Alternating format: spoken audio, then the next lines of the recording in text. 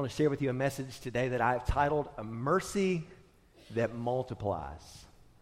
I heard about an experienced CEO who was sharing some of his early career experiences with a young novice, a young executive, someone who was beginning to climb that corporate ladder. And he was sharing about how when he began in his career, he was really down on his luck. He was married at the time, but he was down to his last nickel.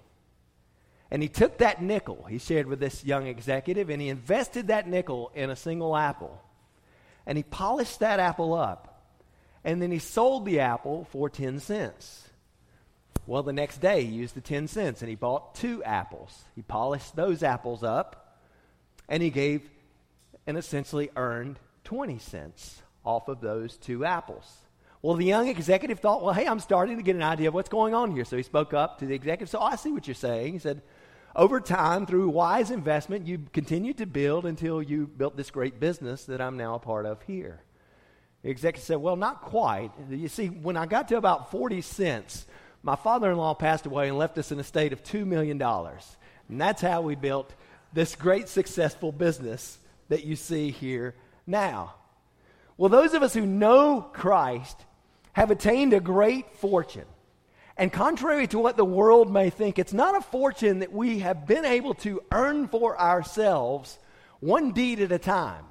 You see, the world tends to get this mentality that through good deeds you're going to earn favor with God. But we who are Christians know that ultimately anything we have received is not of ourselves. It is the gift of God. He has left to us a great inheritance through Christ, our Savior. Our great God has been merciful to us. And as we rounded our examination of one-way love out last week, we saw that Jesus taught his disciples in Luke chapter 6, verse 36, to be merciful as your Father in heaven is merciful. And that word merciful is a word which really just means to have pity on someone, to be full of compassion. And the great inheritance that we find in Christ is ours because God has done this very thing.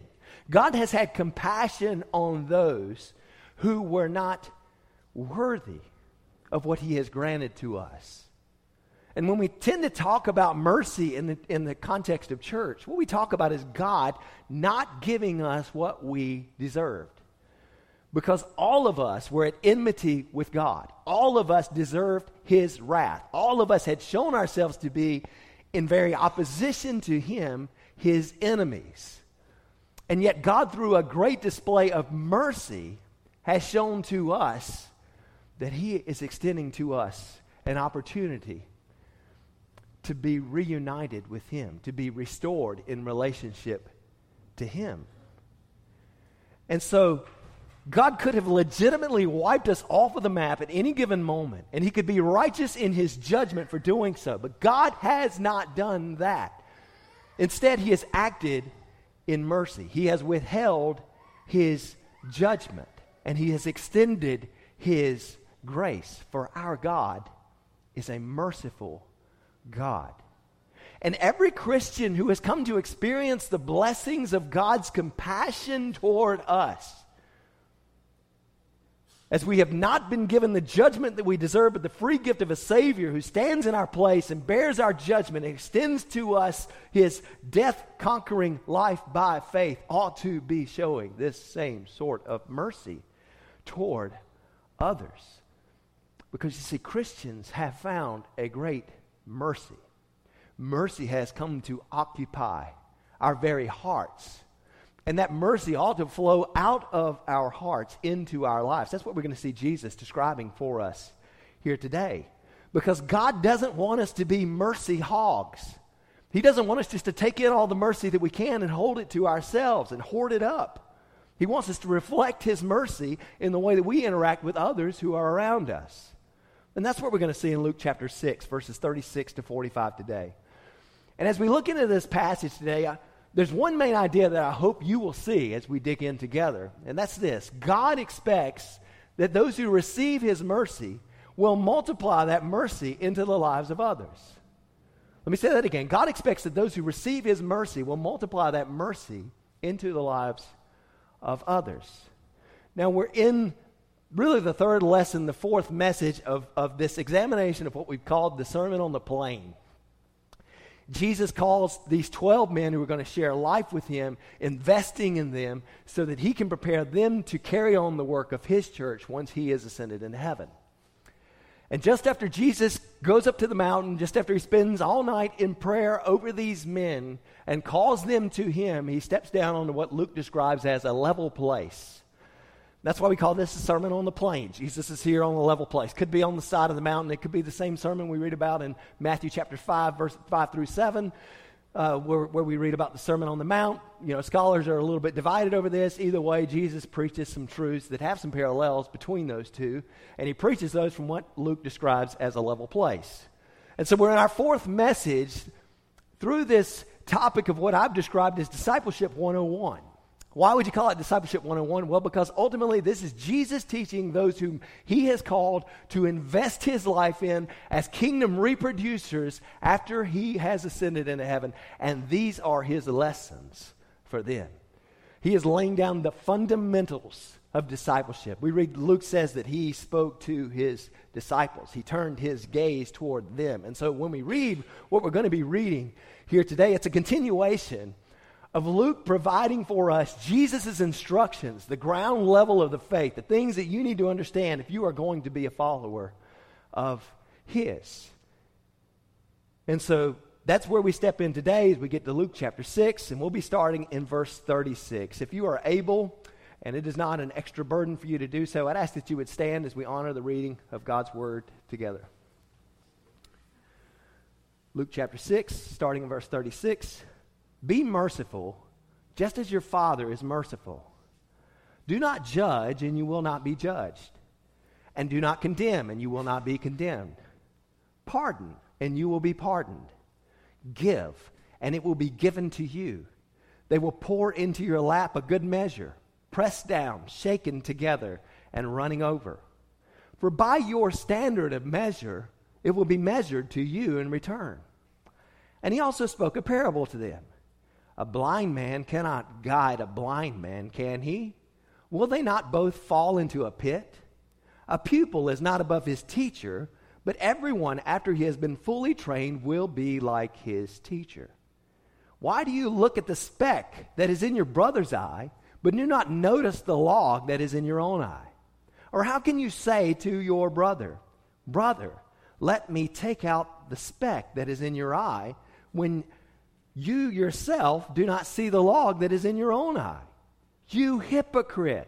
First take the log out of your own eye, and then you will see clearly to take the speck out that is in your brother's eye. For there is no good tree which produces bad fruit, nor, on the other hand, a bad tree which produces good fruit. For each tree is known by its own fruit. For men do not gather figs from thorns, nor do they pick grapes from a briar bush. The good man, out of the good treasure of his heart, brings forth what is good. And the evil man, out of the evil treasure, brings forth what is evil. For his mouth speaks from that which fills his heart. Herein ends the reading of God's word. You may be seated. Now, as we look into these verses today, as we look into this model for a mercy that multiplies here today, I want to share with you 4 ways to multiply God's mercy as Christ's disciple. 4 ways to multiply God's mercy as Christ's disciple. The first is this: pardon and do not harden. Pardon and do not harden. As Jesus issues this call to every disciple to multiply God's mercy into the lives of others by commanding that we are to be merciful just as your Father is merciful, there in verse 36, he follows that command with some specific ways that we are to multiply that mercy into the lives of others in verses 37 and 38. Now, the first of these is a favorite go-to line for our society. Okay, so I'm going to camp out here a little bit longer than I am in some other portions of the message because I want to bring a little clarity to what we find there in Luke chapter 6, verse 37. And that's where Jesus says, do not judge, and you will not be judged. Or you've probably heard this like me 1,000 times over from individuals who use that King James version of Matthew chapter 7, verse 1 that says, "Judge not, lest ye be judged," right? It's a favorite go-to phrase for our society. And I remember in the early times of my software engineering career, I was just getting interested really in the things of God. I'd grown up in a church, but for me it was always kind of a routine, ritual, plug in with the folks that you know, society sort of thing, right? And as I graduated from college, got into my first career as a software engineer, and I began to kind of think I needed to take a little ownership of my own faith, I started attending a very solid church down in the Cary area where I was living at the time. And there was a guy who went to that church. There were a couple of guys that went to that church who worked with me, but one of them I was in conversation with in the workplace one day, and he knew that I'd been coming to church there. And just in the conversation, he started talking about another one of our coworkers who claimed to be a Christian, but the fruit of her life was not giving evidence that she was a Christian. And I remember pulling out this card that I've heard so many others pull out myself, because I was a little bit incredulous. I was a little bit astonished that he would be talking about the fruits of someone else's life, engaging whether or not they were truly a follower of Christ. And so I said, "Judge not, lest you be judged."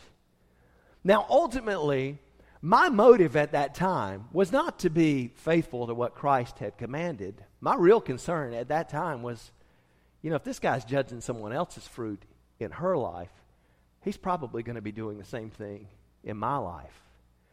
And I can tell you that my life at that time was a life that was lived as if Jeremy was the Lord of Jeremy's life. It was not a life that was lived as though Christ was the Lord of Jeremy's life. And so I threw up the wall. "Judge not, lest you be judged." Put this safety barrier around me so that nobody speaks into my life, because that became a real concern for me. That this friend, this fellow Christian, at least I thought I was a Christian at the time, was going to speak words which would ultimately cause me to have to deal with the sin in my life. And individuals from all walks of life use this command of Jesus to imply that though some things are obviously wrong according to God's word, that we must not dare to speak about those things in the lives of another in a negative way. The assumption is that if we speak about another individual's wrongs, then we're judging them. And therefore, we're bringing judgment upon ourselves. Well, the question we need to ask is this assumption in our society, is this a right assumption? Does Jesus really want us to withhold any words that might address another individual standing before God, even when assessing and speaking might cause that individual to realize his or her need for Christ? Is that really what Jesus is after in these verses? Does Jesus really want us to ignore the sins of other people? Well, if we kind of zoom out a little bit outside of Luke chapter 6 and look even at the context of the verses that are here within Luke chapter 6, from a broader perspective, we see that sort of mentality just simply doesn't jive with the way that God's word calls for us to live. Even today, we've already read how Jesus teaches us about how we can look at the fruit of an individual's life to get a sense of the treasure that is in an individual's heart. And we've read about how once we've taken the speck, or we've taken the log out of our own eye, we can help our neighbor with the speck that is in his eye. Jesus doesn't say, don't care, don't be concerned, don't worry about the speck that's in your brother's eye. He says, take care of your own log first, and then you can move along and help your brother. In fact, over in 1 Corinthians chapter 6, the Apostle Paul says that the saints will judge the world in verse 2. Then in verse 3, he proclaims, we will judge the angels. There's a high calling of judgment coming for those who are believers in Christ, is what Paul is saying here. And just before that, in chapter 5, Paul dealt with a pretty serious issue in the church that was in Corinth. Now, some of you have seen some churches that have some pretty rough issues going on. Well, I would say that most churches in our day and age wouldn't even compare with what was going on in the Corinthian church. You just read question after question, issue after issue that Paul was addressing. But in chapter 5, he brings up that there is someone who is gathered in their fellowship who is essentially shacking up with his stepmom, okay? And everybody knows about this. Paul talks about it so severe that there is an immorality which not even the Gentiles would display to the world around them. And in the midst of that sort of immorality, in the midst of something that brings that sort of blemish to the church, Paul says that when you are gathered together, and I with you there in spirit, I have determined to judge. It's the same word that we see here in Luke chapter 6. I have determined to judge this one. He says to turn him over to Satan, that ultimately his soul may be saved in the day of the Lord. Now that's a pretty high judgment, is it not? I mean, it's a church discipline sort of situation. There's an individual in the church whose life is so out of whack with what God has designed for individuals to be living that Paul says you should ultimately treat him like he is not a member of that church. But why? Is Paul just saying, well, this guy's not going to make it to heaven? No, he wants to instruct this individual. That's why he says ultimately so that his soul may be saved in the day of the Lord. And so there is this sort of, even in the church, there's this sort of role that we are called to where we are to examine one another, we are to encourage one another. But all of that, my friends, all of that must be done under this common goal of sharing the heart of God, of leading others to walk with him. Even as Paul sent someone away from the church, it was with the mentality that I want to win this one to Jesus. And that's why he calls for this level of judgment there in 1 Corinthians chapter 5. You see, Paul wasn't writing this man off to hell. He wanted this man to realize that he was a sinner in need of a Savior. Paul wanted this man to be saved in the day of the Lord Jesus. So even in his judgment, Paul was exercising mercy. A thing we've talked about that we have received from the Lord. And this helps us to see that in Luke chapter 6, verse 37, Jesus is not telling us not to evaluate other believers. He's not telling us not to identify areas where they might grow, where they might produce more fruit for the Lord.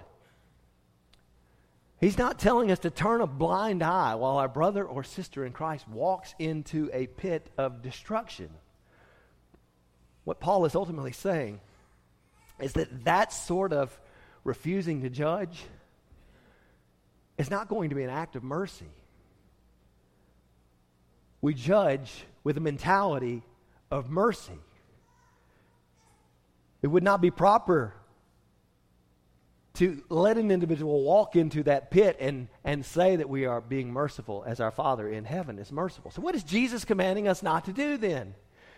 The key word, or really the key phrases, are found in what follows this here in Luke chapter 6, verse 37, because Jesus gives greater clarity in the phrases that follow when he says, do not judge, and you will not be judged.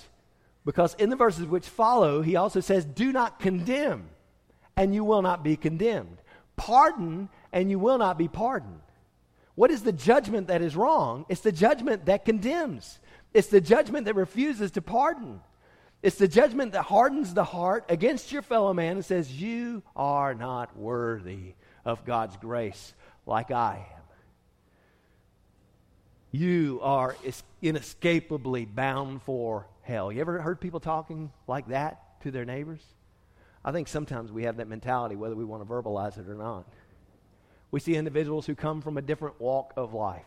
We see individuals who come from countries that have ultimately different religions than our own. They've got different cultural traditions. We look at them and we think, oh, you're hopelessly bound for hell. And that is a wrong-headed motive. That is a wrong-headed thought according to what Jesus is describing for us here. This is the same sort of judgment that Jesus has dealt with already with the Pharisees as we've gotten into the early chapters of Luke. Because there was those Pharisees who were constantly looking for individuals that they might judge, individuals that they might establish themselves on a higher plane than. So when Jesus went to the house of Matthew, the tax collector who had come to him by faith, in spite of his nasty, wretched, wicked past, Jesus goes and shares a meal with Matthew. Jesus has other tax collectors and sinners who are gathered there with him around the table. And those Pharisees, they say, he's dining with the tax collectors and sinners. As though I would never touch that sort of person. I would never get close to someone who's that sinful. And the Pharisees had a heart that was hardened against the sinners of this world. They were not multiplying God's mercy. That's why Jesus had so much friction and collision with them here on earth. So in this Godward direction, Jesus shows us that those who condemn others are not multiplying the mercy that they have received. And this is likely a testimony that they're still under God's judgment. They're still under condemnation. They have not received a merciful pardon. How can you receive the free gift of grace, which forever frees you from your prior wrongs toward God, and then go and treat others as though they are incapable of earning that same gift that you have received freely? How can you do that? If that's your mentality, then you're depending on yourself. You're living with this judgmental sort of attitude that says, I am better than you. I live a more holy life than you. I deserve God more than you. And anyone who has this sort of attitude obviously misses the whole point when it comes to Jesus. Because none of us is good before God. None of us is worthy of the gift that we have received. None of us is righteous in our own deeds. It's all by God's grace. It's all by His gift. It's all by His acting to move heaven and earth so that we could be restored to Him. And Jesus has paid that price. Jesus was tortured and shamed and executed. And Jesus is our only hope. There is no other way. If you are clinging to hope in anything else that you can produce on your own, then my friends, you are living in a false hope. But praise God, because Jesus welcomes you. No matter what history you have, no matter what kind of background you come from. And if you know the mercy of our great God through Christ, then you ought to be multiplying that mercy. You ought not be hardening your hearts against others. You ought to be pardoning them. A famous British general once spoke to the preacher and evangelist John Wesley, and he said to Wesley, I never forgive and I never forget. Wesley replied, then, sir, I hope you never sin. There's a general principle in how we interact with our fellow man that comes out of this passage as well, where Jesus is talking about how if we do not condemn others, if we do not judge others, then they will not do the same sort of thing to us. It's a general principle for how life typically works. Generally, if we pardon others, generally, if we're generous toward others, they will return the same sort of thing back to us. Now, we read and we talked extensively in that One Way Love series of messages about how ultimately that's not why we do these things, right? We don't do these things with the motive that we're going to get things in return. But often that will happen. Often individuals will return mercy for our mercy. Often the fact that we would be merciful to others produces for us a platform, an opportunity, an open door to share the good news of the gospel. I heard about a boy who had a fight with another boy at school, and he lost. And while his mother was bathing his black eye, he told her about how the fight was entirely the other boy's fault. His mother, in wisdom, said nothing about this proposal, at least. But after she dressed his eye, she took him over to the back door of their home. And nearby there were several hills that produced a really excellent echo when you would yell something out toward those hills. So she told the boy to yell out toward those hills and to call those hills every potential name that he could call them. And as he called those names out the window, those names came echoing back to him in return. And then she told the little boy, now yell out, God bless you. And as he did that, what do you think came back? God bless you. So often, that's really the way things go in our world. As a general principle, our efforts to be merciful to others will produce that same sort of result. If we are kind and merciful toward others, if we pardon them and we do not harden our hearts against them, then they will generally do the same thing toward us. And that, my friends, often becomes the open door to share the hope of the author of mercy in our own lives. If our standard of measure is the mercy that God has shown toward us, and if we're using that to ensure that we are generous toward our fellow man, then we should expect that forgiveness and generosity will come back our way. That's why Jesus says, for by your standard of measure, it will be measured to you in return. And it gives us an analogy of how grain was sold in the grain market. You can think of how you measure things in your measuring cup, right? Some things you need to tap down a little bit, right? You need to shake it up a little bit so it'll settle down. Many of you have gotten the same boxes of cereal that I have. They look like they've only got like a quarter of the cereal in there, right? Because everything's settled down over time, right? Well, if you were generous and you were measuring grain out in the market, what would you do? You would shake it down. You would pour it over into the lap of an individual. You would be sure that it was full, it was overflowing. That's an act of generosity. And that's what Jesus draws out an analogy to here in these verses. And so I ask you, what is your standard of measure for how you interact with others? God has been most generous in extending his pardon toward us through Christ. For those of you who claim to know Christ, is that a mercy that multiplies in your life? Is there any prejudice in you that sees the sinful deeds of someone else and says, there's no way that he'll ever become a Christian? Or maybe you've been wronged and you refuse to pardon, you refuse to forgive someone who's wronged you. Does that jive with what you have found in Christ as you have wronged him? Multiply God's mercy as Christ's disciple and pardon and do not harden. The second way to multiply God's mercy as Christ's disciple is this: train before you take the reins. Train before you take the reins. As Jesus continues on, he speaks a parable which we've seen before is just this relatable sort of story that communicates a divine truth, a heavenly sort of truth. And in this parable is a very short one. Jesus simply says, a blind man cannot guide a blind man, can he? Well, that makes sense to us, right? We talk about this all the time, the blind leading the blind, right? Someone who can't figure out where he's going shouldn't take the hand of someone else who doesn't know where he's going. One won't be able to guide the other around the perils of the place where they are traveling to. And there's really no benefit beyond what we would experience if we had gone alone. If we don't know where we're going and somebody else who doesn't know where they're going takes us to guide us along, it's not giving us any benefit, right? Well, in the Bible, blindness often has this analogy with spiritual things. The individual who is blind essentially is one who cannot see the things of God, cannot perceive what God is doing. And Jesus is speaking primarily here to his 12 disciples. Remember, we talked about those who he has called to spend life with him in preparation for carrying on his work once he ascends to heaven. They must understand the things of God themselves. They must have spiritual visibility. They must be able to see what God is teaching before they can become the leaders that he is calling them to be and preparing them to be in leading others. Otherwise, they'll lead others into peril. Otherwise, they will both fall into the pit, is what Jesus is teaching here. And this begs an important question for all of us. Who is guiding you through the perils of life?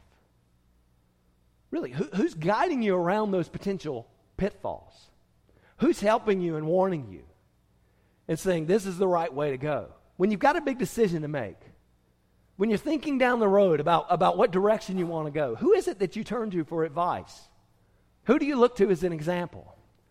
Are you leaning on individuals who are seasoned in their walk with the one who gives spiritual sight to the blind so that they can direct you and model for you a life that avoids the destructive dangers?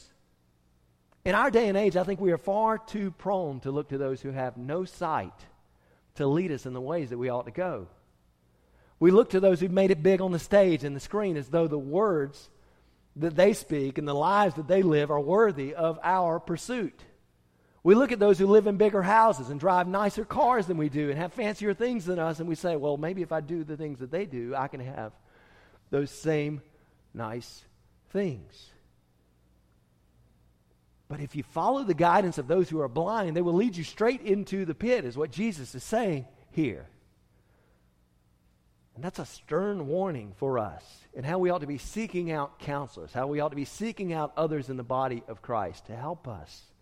Those who are seasoned, those who have been walking with Christ, those who have walked out of these perils in the past. Stand here ready to support you as brothers and sisters. We are all one family, and we want to see this family succeed. So if there are struggles in your life, find a brother or sister to walk with you through those. Then Jesus relates this directly to discipleship by saying, a pupil is not above his teacher. Remember, Jesus is speaking to those disciples whom he has called. They've committed themselves to be learning from him. A disciple is really just a learner. They've committed themselves to be learning from the master teacher for a certain amount of time. And they know that they're not better than he is. Jesus also wants them to know that they have some training to do before they'll be ready to lead others. And so he says everyone, after he has been fully trained, will be like his teacher. And here in the midst of showing his disciples how they're to be multiplying God's mercy, Jesus shows them that they'll be ready to do this when they've been fully trained. Because that's when they'll be like their teacher. And Jesus, my friends, is the ultimate teacher of every disciple. What is our teacher like? Well, he's a multiplier of mercy, is he not? Do you want to know how to judge others? Just look to the example of Jesus. In John chapter 3, verse 16, we have some of the most famous words in all of Christianity. That's where Jesus says, "For God so loved the world, he gave his only begotten Son, so that whoever believes in him shall not perish but have eternal life." And Jesus follows up these words of God's love and how that love was shown through his only Son with these words of how he, Jesus, our greatest teacher, carries out his work of judgment. In verse 17, Jesus says, "For God did not send his Son into the world to judge the world, but that the world might be saved through him." You see, Jesus came to save. Jesus didn't come to condemn individuals to hell. You were already headed there. You and I both were. That's why Jesus goes on in John chapter 3, verse 18 to say, "He who believes in him is not judged, but he who does not believe has been judged already, because he has not believed in the name of the only begotten Son of God." You see, Jesus didn't come to judge the world. He came so that the world would be saved. If we are his disciples, if we have been under the instruction of our teacher, then this will be our heart. Not to tell people you're going to hell, but to tell people there is a chance of heaven. Would you cling to that by faith? This is the great gift that God has granted to us. If we're just telling individuals that they are going to hell, then we are wasting our time because we have changed nothing. They were headed there already. But our Savior has come to show us that though we are headed for the pit, he has come to change the outcome on our behalf. He has come to lead us to safety. And if we're going to lead individuals in a way that honors our Master, then we must want to see individuals who are headed for hell saved by Jesus, because he has come for this very work. God has given us a second chance on judgment. He has given us an opportunity to come to the light, walking out of the darkness. And friend, I don't care who you are or what you've done. There is an escape from the condemnation that you and I both deserve. There is a rescue for the perils that you and I have both created in our own lives. There is a Savior who longs to save you. There is a mercy that has been multiplied even to you. And maybe you've been on the wrong end of a bunch of individuals who seem to be Christians, but who told you that you were going to hell. And I just want to tell you, that is not God's heart for you.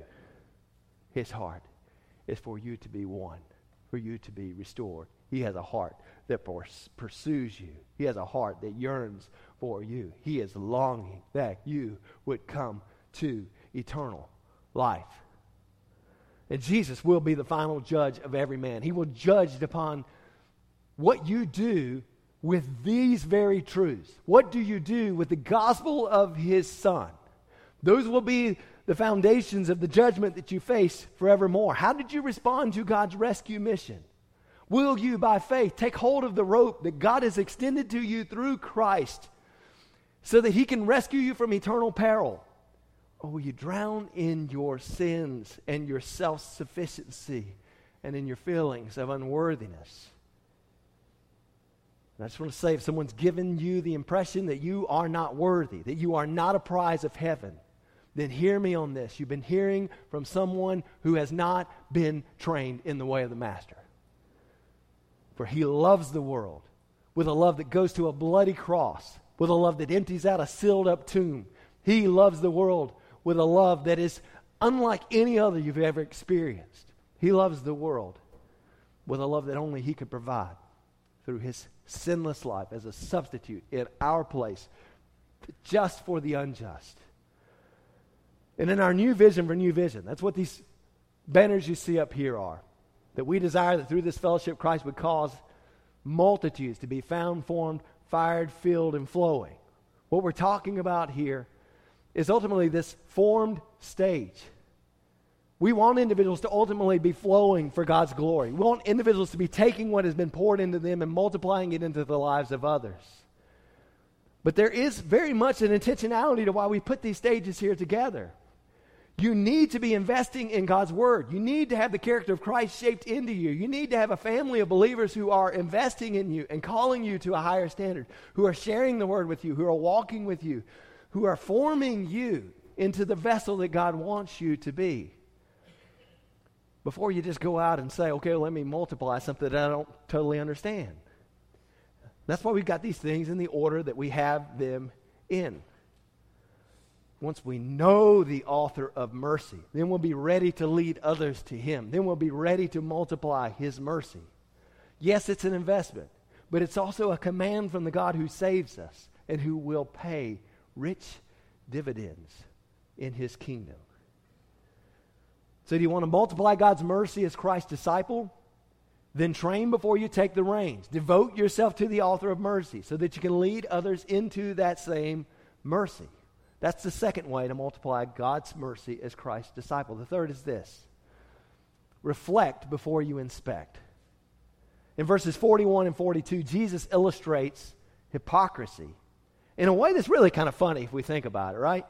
I mean, the analogy is someone who looks at you or looks at their brother, whoever that might be, and looks in his eye and sees this little speck in it, right? And he says, well, look at that little speck right there. Look at that little bit of a bad attitude you had as you greeted me today. Look at that little bad word you used just a moment ago when you tripped and you fell. Look at that little Sunday that you missed because you slept in late after you worked long and hard the night before. And seeing that little speck, he takes, or offers at least, to take the speck out. Let me help you with that little speck. But there's a problem. Because the one who's trying to help out here has a log in his own eye. I mean, it's a pretty funny sort of analogy, right? Can you imagine? The word that's used here is a word that literally would describe the beam, the main beam in an individual's house that went right down the center of the house in Jesus' day. Can you imagine someone with like a 30-foot beam who's here with that sticking out of his eye, and he says, oh, let me help you with that little speck in your eye, right? He's looking through whatever good eye he's got left, and he's trying to figure out a way to help you with that. I don't know about you guys. I don't want somebody who's got a log in their eye helping me take the speck out of my eye. It just doesn't seem like a very wise sort of practice. This guy's proven that he's not a good wood inspector, right? I mean, he's got something here that he ought to be taking notice of. Why is he trying to address something in my life when this thing's sticking out of his own eye? And Jesus puts us all in the place of this guy who has the beam. He essentially tells us, take care of your own problems first. Reflect upon yourself before you inspect others. Take time to reflect on your own life before you spend time inspecting the life of someone else. Because our tendency is to go a little bit easy on ourselves and to be pretty hard on the judgment of others. Is it not? We know how this goes. We say, I'm wise with money, but you're cheap. Right? Or I'm concerned about her, but you're just plain nosy. Or we say, I'm just driving with the flow of traffic, but you're being reckless, man. If someone's late for an appointment, I think this person is rude. Don't they know that I have other things to do? But if I'm late for an appointment, I think, well, that person's just going to have to realize that I'm busy and I've got other things to do, right? If I'm in a hurry, I may ride the bumper of the person in front of me and say, step on it. I don't have all day. But if somebody else is riding my bumper, I say, back off, man. What's your hurry? Right? We tend to judge ourselves much less harshly than we judge others. We're quick to blame others. We're slow to blame ourselves. We're quick to identify the faults of others, but we're slow to identify our own. And yet God calls us to judge our own sins. He calls for us to be merciful to others. this requires that we take some time to reflect on our own lives, our own standing, our own sin. And any person who comes to Christ has a number of logs that need to be removed from our own eyes. I think a lot of us could give testimony to that, right? There are things which blind us to the mercy we should be showing to others. And if you try to like, get the speck out of someone else's eye while you've got that log there, right, you're going to be slapping them all over the face and poking them in the eye and everything before you're able to get that thing out, right? You're probably going to make a big mess of things. And so, friends, I just want to ask you, have you removed any known logs from your own eyes? Are there any things which you know that the Lord forbids, and yet you've just kind of been tolerating those things because it's an inconvenient sort of thing for you? You really don't want to deal with that. I mean, it's going to take some extra effort to get that log out of your eye. And so you've been hesitant to deal with that. Maybe you're angry at someone and you're tearing them down with your words to others.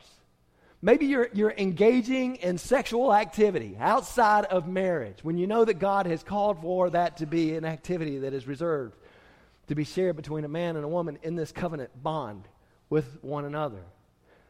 Maybe you're neglecting to seek God first with your life. Maybe you've got your eye on someone else's possessions or someone else's wife or someone else's career path. And you've started lusting after the things that are not your own.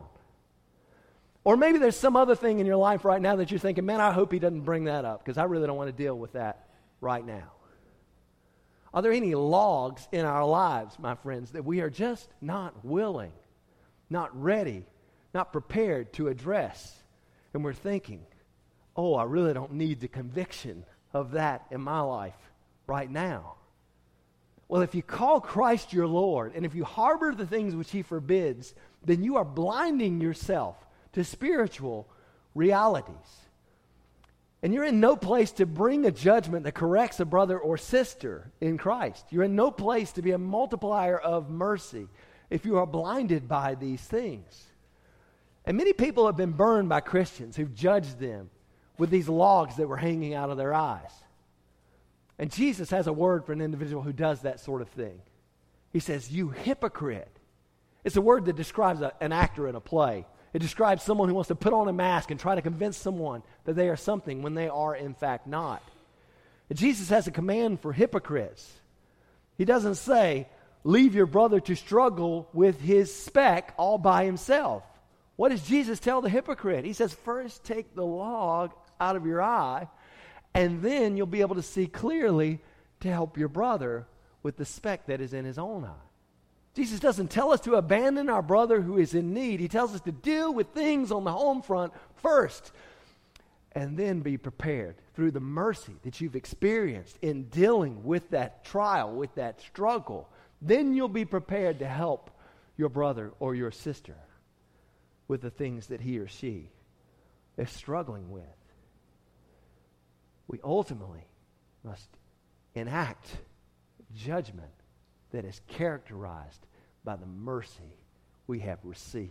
It is a merciful, going to give everything, going to go the extra mile, going to give of myself to help you to be restored to Christ sort of judgment.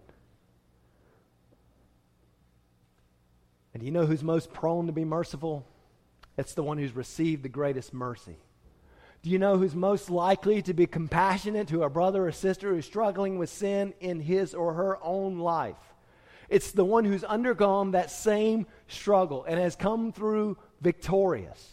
So let the Lord help you deal with your own logs, and then, my friends, you'll be a champion of mercy as you help others with the specks in their own eyes. So reflect before you inspect. That's the third way to multiply God's mercy as Christ's disciple. Here's the final way. Show who you know by what you grow. In verses 43 to 45, Jesus makes it clear that the fruit of your life is evidence of the treasure that is in your heart. He says in verse 44, each tree is known by its fruit. No good tree, like a fig tree, produces bad fruit like thorns, is what Jesus says here. Instead, Jesus says the good man, out of the good treasure that is in his heart, brings forth what is good. And the evil man, out of the evil treasure, brings forth what is evil. For the mouth speaks what is in the heart, what fills the heart. Well, here's the insight we need to know. Is your life producing fruits that are less than holy? Do you have logs in your eye? How are you going to take care of these things? Right? This is the question ultimately we come to when we see Jesus telling us to take the log out of our eye. How do we do that? How are we going to address this thing? Well, the answer is simple. Your heart needs a new treasure. Because good treasure in your heart will produce good deeds in your life. That's what Jesus is saying here. And so I want to conclude by telling you about the treasure that will multiply the fruits of mercy in your life. Do you want to break free from your sin? Do you want to remove the log out of your eyes?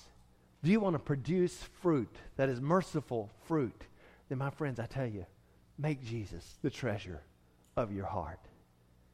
Make Jesus the Lord of your life. Make Jesus the Savior of your soul. Fill your heart with Jesus. Don't let any other passion or any other pursuit take the place that he rightfully deserves. Don't let any other seductress woo you into something less.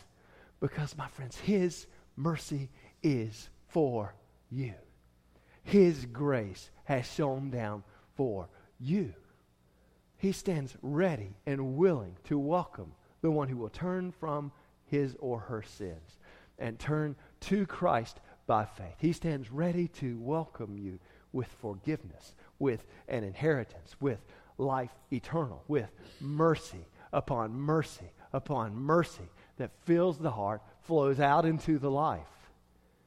And that's what we ultimately see, is that the greatest multiplier of mercy is our God himself, who has, through his great kindness, through his great mercy, sent his only begotten Son to be the one who would stand in our place, to be the one who would face the wrath of our judgment, to be the one who would take the whipping and the embarrassment and the humiliation, to be the one who would take the spitting upon, who would take the crown of thorns, who would take all of this wretched torture, who would take the nails in his hands and in his feet, who would take the cross of Calvary so that you could be forgiven.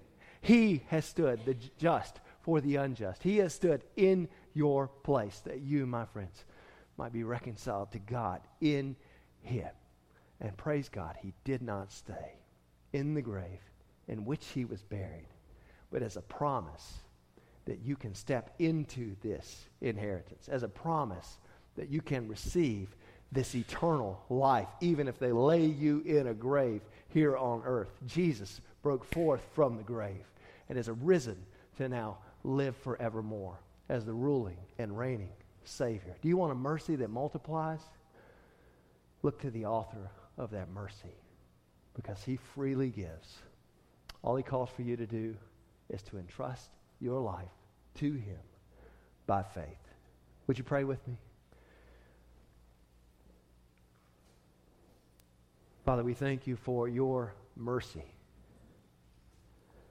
We thank you that while we were still sinners, Christ died for us. While we didn't deserve a single thing, Christ came and gave it all for us. And Father, there are a million ways which we get this command wrong when we are called to be multipliers of this mercy. But God, your word constantly challenges us. Your word constantly calls us back. And so, Father, I pray for the believers in this room, the recipients of that mercy, that you might bring about a challenge in our hearts and our souls that would evaluate the logs in our lives, that we might, oh Lord, yield everything up to the Lord of all. That we might yield it all up to you to grant us liberty and peace and freedom from these trials. And then, Father, I pray for those who are here who've never received the mercy of Christ. Lord, it's not just a prayer, it's not just walking an aisle, it's not just these things, but Lord, these are very practical ways to display a truth that has happened within. So, Lord, I just pray that you would help individuals to know that if they are yearning for a Savior, if they are yearning for forgiveness, if they are yearning for eternal life, if they are yearning to be restored to the God of all creation, that you provide rich mercy.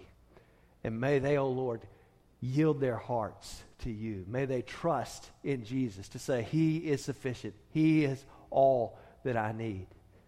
And Father, if there's some way that we as a church can respond to a need in an individual's life, if there's some way that I as a pastor can respond to some need in these, your people, O Lord, then I pray you'd give us wisdom. I pray you'd give courage to those individuals that they might speak, that we might counsel, that we might guide individuals with a merciful, loving sort of estimation, the kind of thing that we found in the Father of all mercies. And we will rejoice, O Lord, in you and your great mercy.